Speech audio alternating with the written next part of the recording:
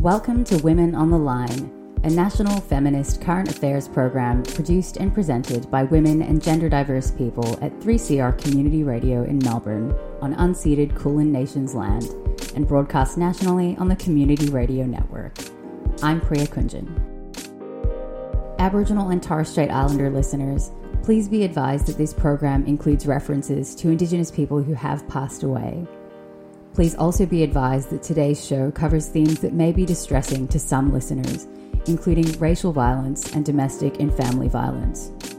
If you need to talk to someone about any of the issues covered in today's program, you can call Lifeline on 131114, that's 131114, or 1-800-RESPECT. That's 1-800-737-732 for support 24 hours a day, 7 days a week. Aboriginal and Torres Strait Islander listeners can also access a dedicated 24/7 National Crisis Support line by calling 13-YARN. That's 139276. In today's show, we're joined by Amy Maguire, a Darumbal and South Sea Islander woman and PhD candidate at the University of Queensland, as well as a freelance writer and journalist. Amy speaks with me about her research and writing on media representations of the crisis of missing and murdered Indigenous women in Australia. Through her work, she reframes Indigenous women as not missing but disappeared, turning the focus back onto the settler colonial state and criminal punishment system to look at the myriad ways that Indigenous women are failed, and by whom, when it comes to experiences of violence. Amy, thank you so much for taking the time to speak with me. Oh, thank you so much, Priya. Yeah, of course. Maybe we can start off by hearing a bit about your research and how it feeds into these broader discussions around missing and murdered Indigenous women and, the real importance of investigating that further. Yeah, so I actually, I started my PhD, I think it was in 2018. And it was really around this idea. It began as this idea of what I thought was this silence around the ways Aboriginal women were able to speak on violence. And throughout my career, I was always thinking about this issue because my career started in the wake of the anti-intervention and the moral panic that drove that, which was sparked by the media reporting. And as a consequence of that, I felt like Aboriginal women never had a safe space to speak on violence in the ways that we wanted to speak on it, in ways that wouldn't lead to these really horrific policy responses. And was seized upon by like these racist shock jocks and everything like that. But really the whole of mainstream media were complicit in this. But I was also starting my research at a time when I was doing a story in my hometown of Rockhampton, which was around the wrongful conviction of an Aboriginal man named Kevin Henry. And the victim in that story was a strong, beautiful Aboriginal woman named Linda, which is what her family wanted to refer to her as. And one of the ethical problems or dilemmas I had at the time was how we tell this story of violence without reperpetrating violence against Linda. Because what had happened was that in the media, she'd just become this body for which violence had been done to. And also it had been replicated in the court reporting and also in the court transcripts or what went on at court. And so it was just this central question about how do we tell stories of violence without reperpetrating that violence? And that was the beginning. And it really changed over the years to actually be specifically looking at cases in which Aboriginal women had been forcibly disappeared. And that came actually quite late in the research because I started sitting on inquests in Queensland into Aboriginal women who'd been disappeared. And so that pretty much changed everything because I knew there was a silence around this issue and we knew that it was a crisis because of what we know in Canada and the United States. But I just felt like there hadn't been that framework in which to speak to it as well. So that's where it sort of ended up. And that's where I'm hoping to, like, even after the PhD finishes, I continue to do that work. And it's sort of just setting up that framework to be able to report on it without reperpetrating violence. So coming back to that central question, like trying to find ways as Black media that we don't redo that. Yeah, no, I think it is, it's such an important area of research, but it's also just a really important, like it gets to so many of the moral and ethical questions that, surround the establishment of this settler colony And yeah, I was hoping that you could maybe take us through a bit of the background to this research and the kind of relationship between racialized and gendered violence in Australia and how that sort of feeds into these currents of media misrepresentation or lack of representation of these issues.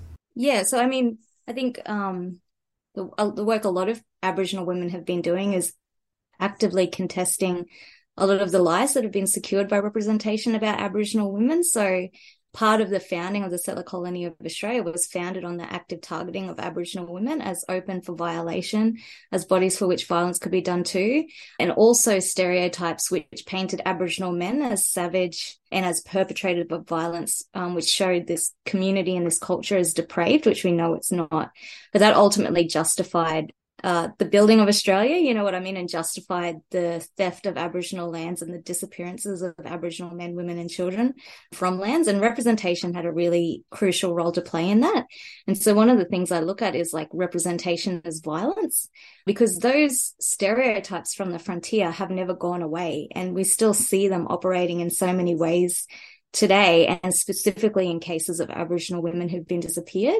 They're spoken of in certain ways that we can trace back to this continual stereotypes on the frontier, like they're never innocent. I mean, media continually reperpetrate these stereotypes. So I see like media as this sort of like complicit in the violence, but also reproducers of the violence as well.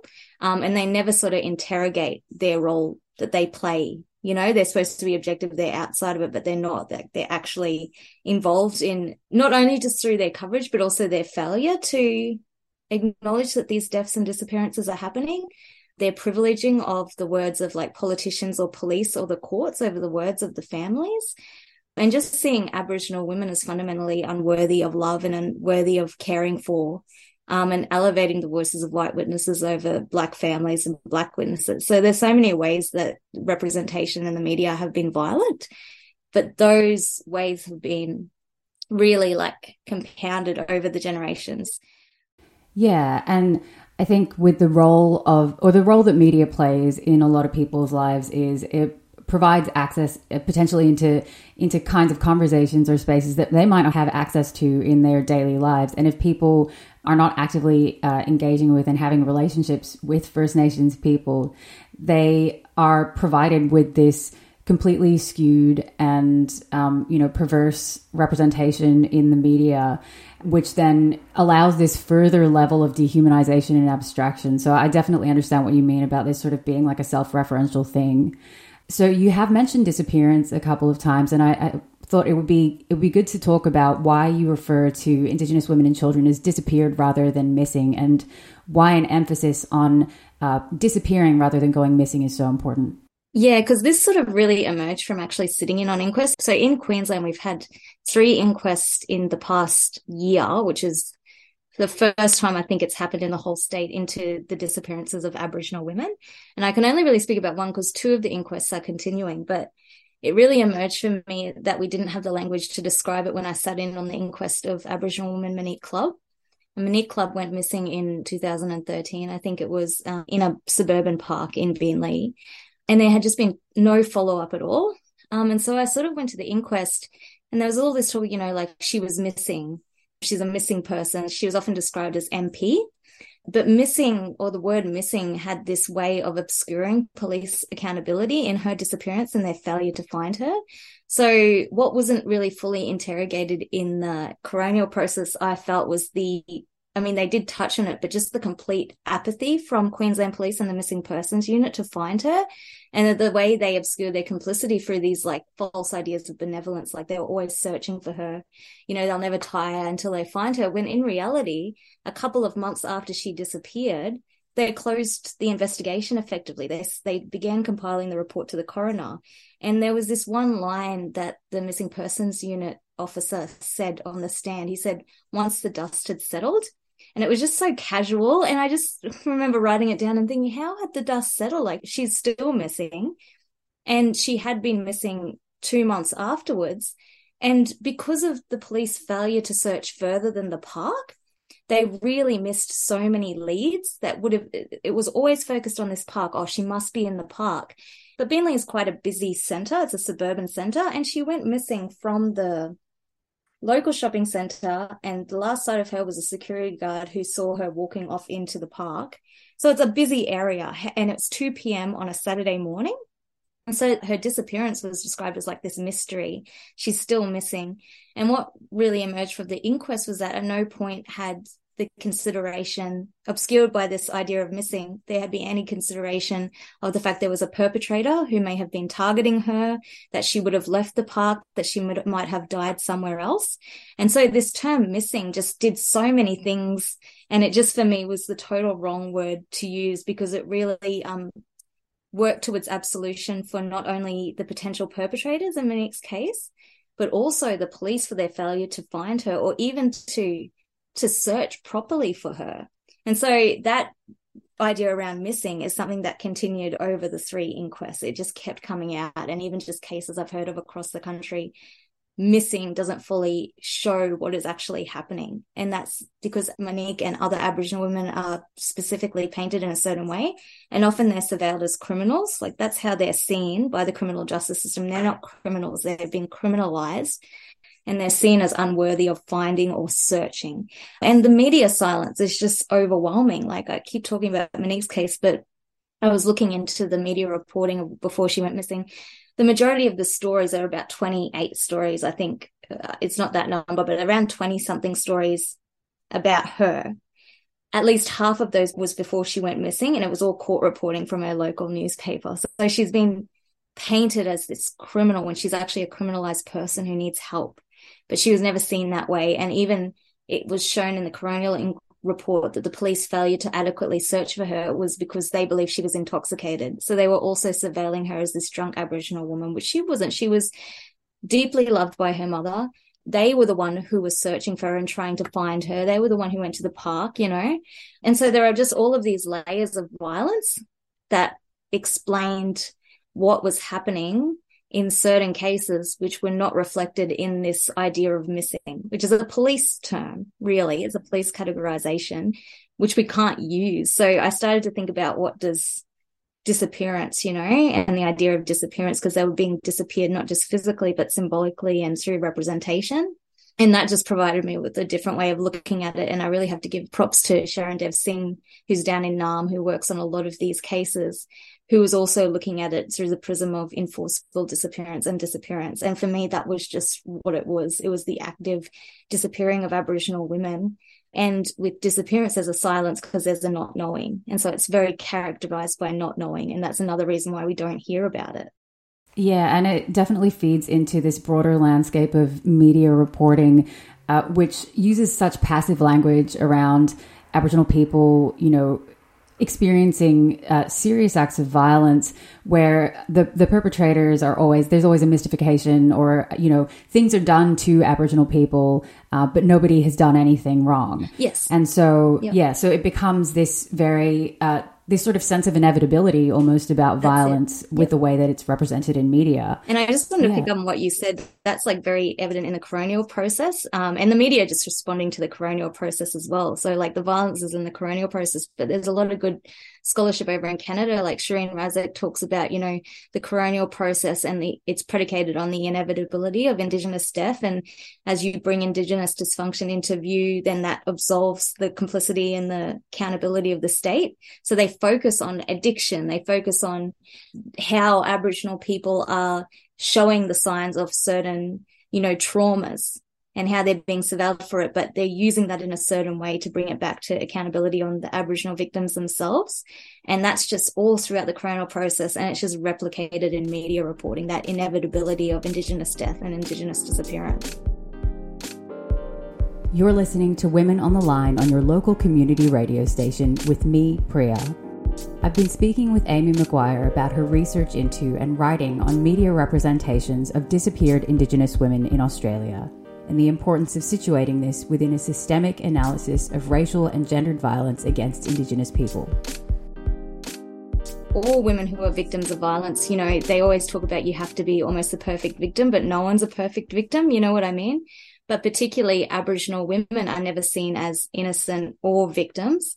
You know, what I've seen in the inquest processes or in trials in the past is that Aboriginal women are the one who are put on trial, or Aboriginal women are the the ones who are seen as, if we're talking about disappearance, like responsible for their own disappearance.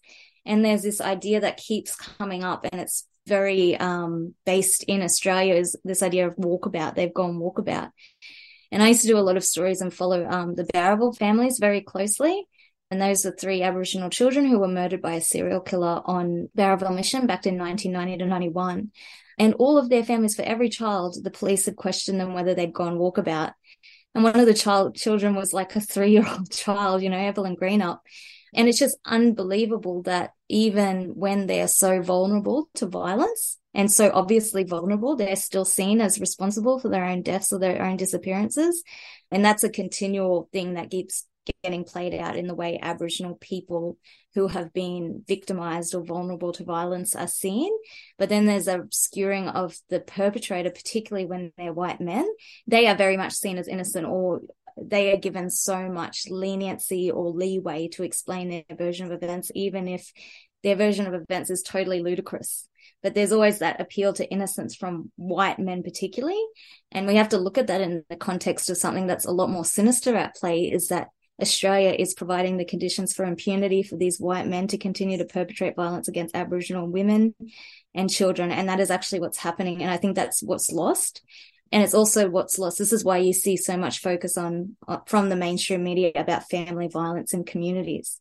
And I'm not denying it's an issue, but it really obscures what is happening across this country around this impunity given to white men to hurt Black women and Black children. Because one of the things that's also important to note is that a lot of the times when Aboriginal women have been disappeared, they're away from their communities. They're away from the places where they felt safe. They were away from their community networks. They're often very disconnected at that point in time when they had disappeared. All of these cases could have been solved. All of the women could have been found. But the inefficiency and the complete apathy at the original investigation totally ruined the process. And yet they're never held accountable for that. And just look, the lengths that the police go to obscure the accountability of these white men and to fail to see them as perpetrators is unbelievable. It's just you wouldn't believe it's happening until you sit there and witness it, Yeah. And I mean, even the police themselves, using all of these racist and pejorative descriptions to justify their own inaction. And, we've seen in so many cases, tragically, that, women have made calls to the police, have appealed to the police for help before something had happened, yeah.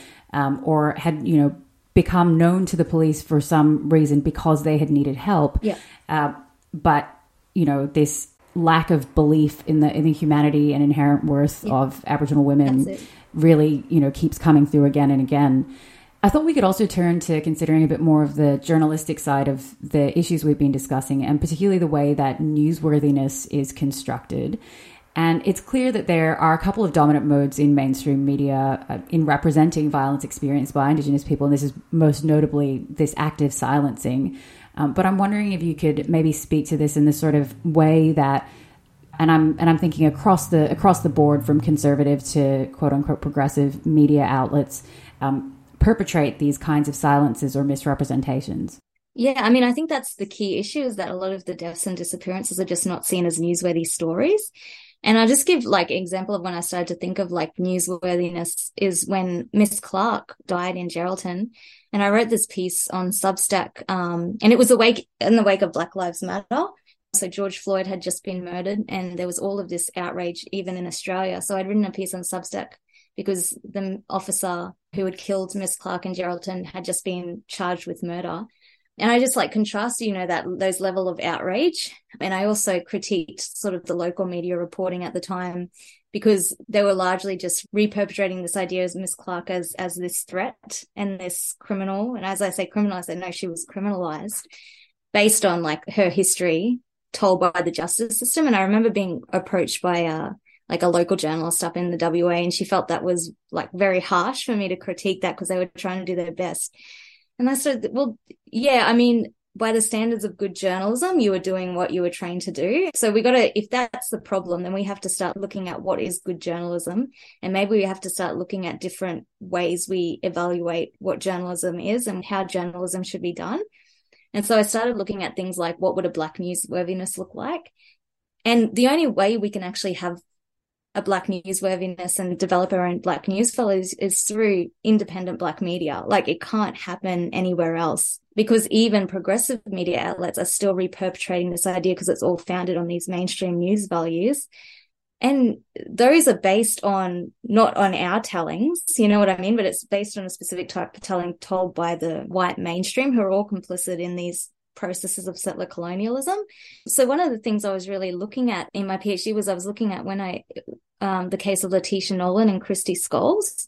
And for listeners who might not know, I was following that story early on in my journalism career because they were two Aboriginal mothers who had both been killed by an Aboriginal man named Malcolm Naden, and he went on the run for 6 or 7 years into the bush. And their deaths and Letitia's disappearance was not considered a newsworthy story at all until Malcolm Naden went on the run, and then when Malcolm Naden shot a cop. And I did sort of like a media analysis of like the levels of coverage after Malcolm Naden shot the cop just went like that. And it was really interesting because the Aboriginality of the victims was never made visible, because when they were talked about, they were trying to obviously make them palatable to white people to grieve. So I found that very interesting, how the women were seen as, like, they were trying to make them palatable. So there was no mention of their Aboriginality. But Malcolm Naden, there was this very visibility of his Aboriginality, but it was also always in line with these mystical attributes associated to like the noble savage, and also akin with the bush rangers. So he was out in Barrington Tops like Captain Thunderbolt, and there was this real like insatiable appetite for this bush ranger story, and his Aboriginality was sanitized through that. So I started to look at that newsworthy concept, what sort of tenets of a Black newsworthiness would look like when Letitia goes missing. How do we report on that? And that, you know, like the love that her family had for her, the fear they had for her, the fact they searched, all of those are tenets of newsworthiness to me, but they were not seen as newsworthy to the local media at the time. So building a separate idea, like I just feel like we should toss out a lot of those news values and just start building our own.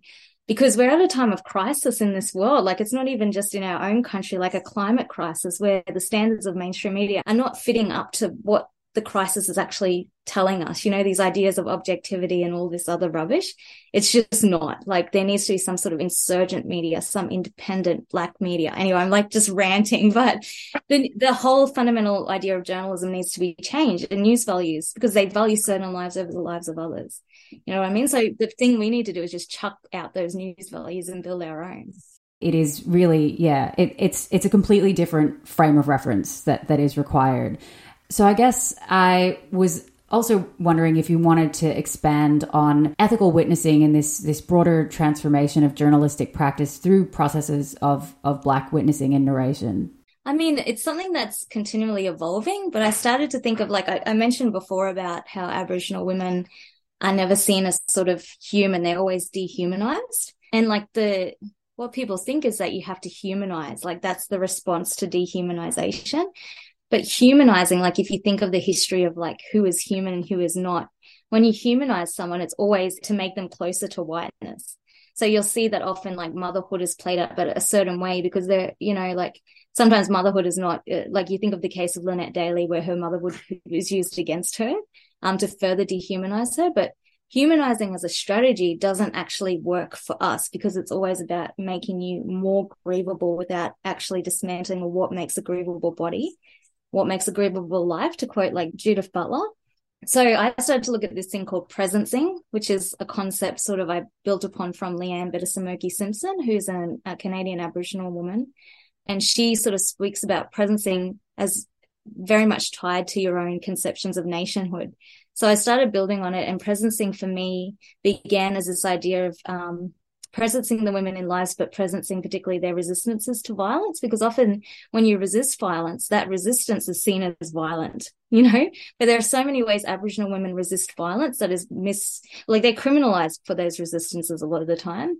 But then I realized when I was sitting in the courtrooms is that presencing is also about not centering yourself, but positioning yourself to a story, bearing witness to that story, but bearing witness in ways that you're not disconnected, but you're telling it through relationality and care and reciprocity. So you're not just extracting that story. You're not just saying, this is my story. This is my exclusive. I'm the first journalist there. It's nothing about that. It's about giving you a responsibility to tell that story through your positioning.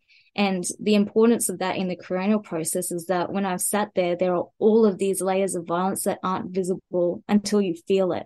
And you have to be there to feel it. And I felt that in so many times you sit there and you just, and seeing the impact of it on the blackfellas who are sitting behind you or in front of you. And then seeing the journalists on the side who are just there, reporting on what's being said. So like witnessing is very much you feeling that violence as well. And when you feel it, you're able to show it in a certain way. But this is something that's like continuing. And each time, every story has changed the way I think about certain things. And so it's also about you being transformed by that story and your thinking around that story. Because I would never be able to see what's happening now unless I went through that process of transformation. And it's changed me in every single different way. And that's a part of witnessing. That's a part of Black witnessing. And that's a part of presencing. And you have to be there, and you have to be there for families and for the women specifically. Like that's who you were there for above anything else. That's all we've got time for today on Women on the Line. In today's show, I was joined by Darumbala and South Sea Islander researcher, freelance writer and journalist Amy Maguire to unpack the physical and symbolic disappearance of Indigenous women in Australia. Again, if you need to speak with someone about any of the issues covered in today's program, you can call Lifeline on 131114, that's 131114, or 1-800-RESPECT, that's 1-800-737-732 for support 24 hours a day, 7 days a week. Aboriginal and Torres Strait Islander listeners can also access a dedicated 24/7 National Crisis Support line on 13-YARN. That's 139276. During our conversation, Amy referred to presencing as a methodology for ethical witnessing and journalism. This approach is echoed in the ethos and name of Amy's Substack Presence, which you can find at amymaguire.substack.com. Please consider a paid subscription if you are able to support independent Black media. Women on the Line is produced and presented by women and gender diverse people in the studios of 3CR Community Radio on unceded Kulin Nations land. Women on the Line is broadcast nationally via the Community Radio Network, and this is made possible with funding support from the Community Broadcasting Foundation. Our theme music is by Ripley Kavara, and past programs can be downloaded at 3cr.org.au/Women on the Line. I'm Priya Kunjan, and tune in to Women on the Line next week on your local community radio station. We'll catch you then.